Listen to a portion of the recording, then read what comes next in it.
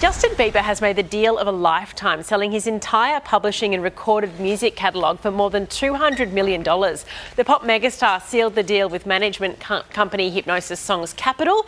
It means Bieber no longer owns the rights to his music, which includes 6 studio albums, about more than 200 songs, and of course lots of other artists have done this, so following a well-told business model that's been very successful.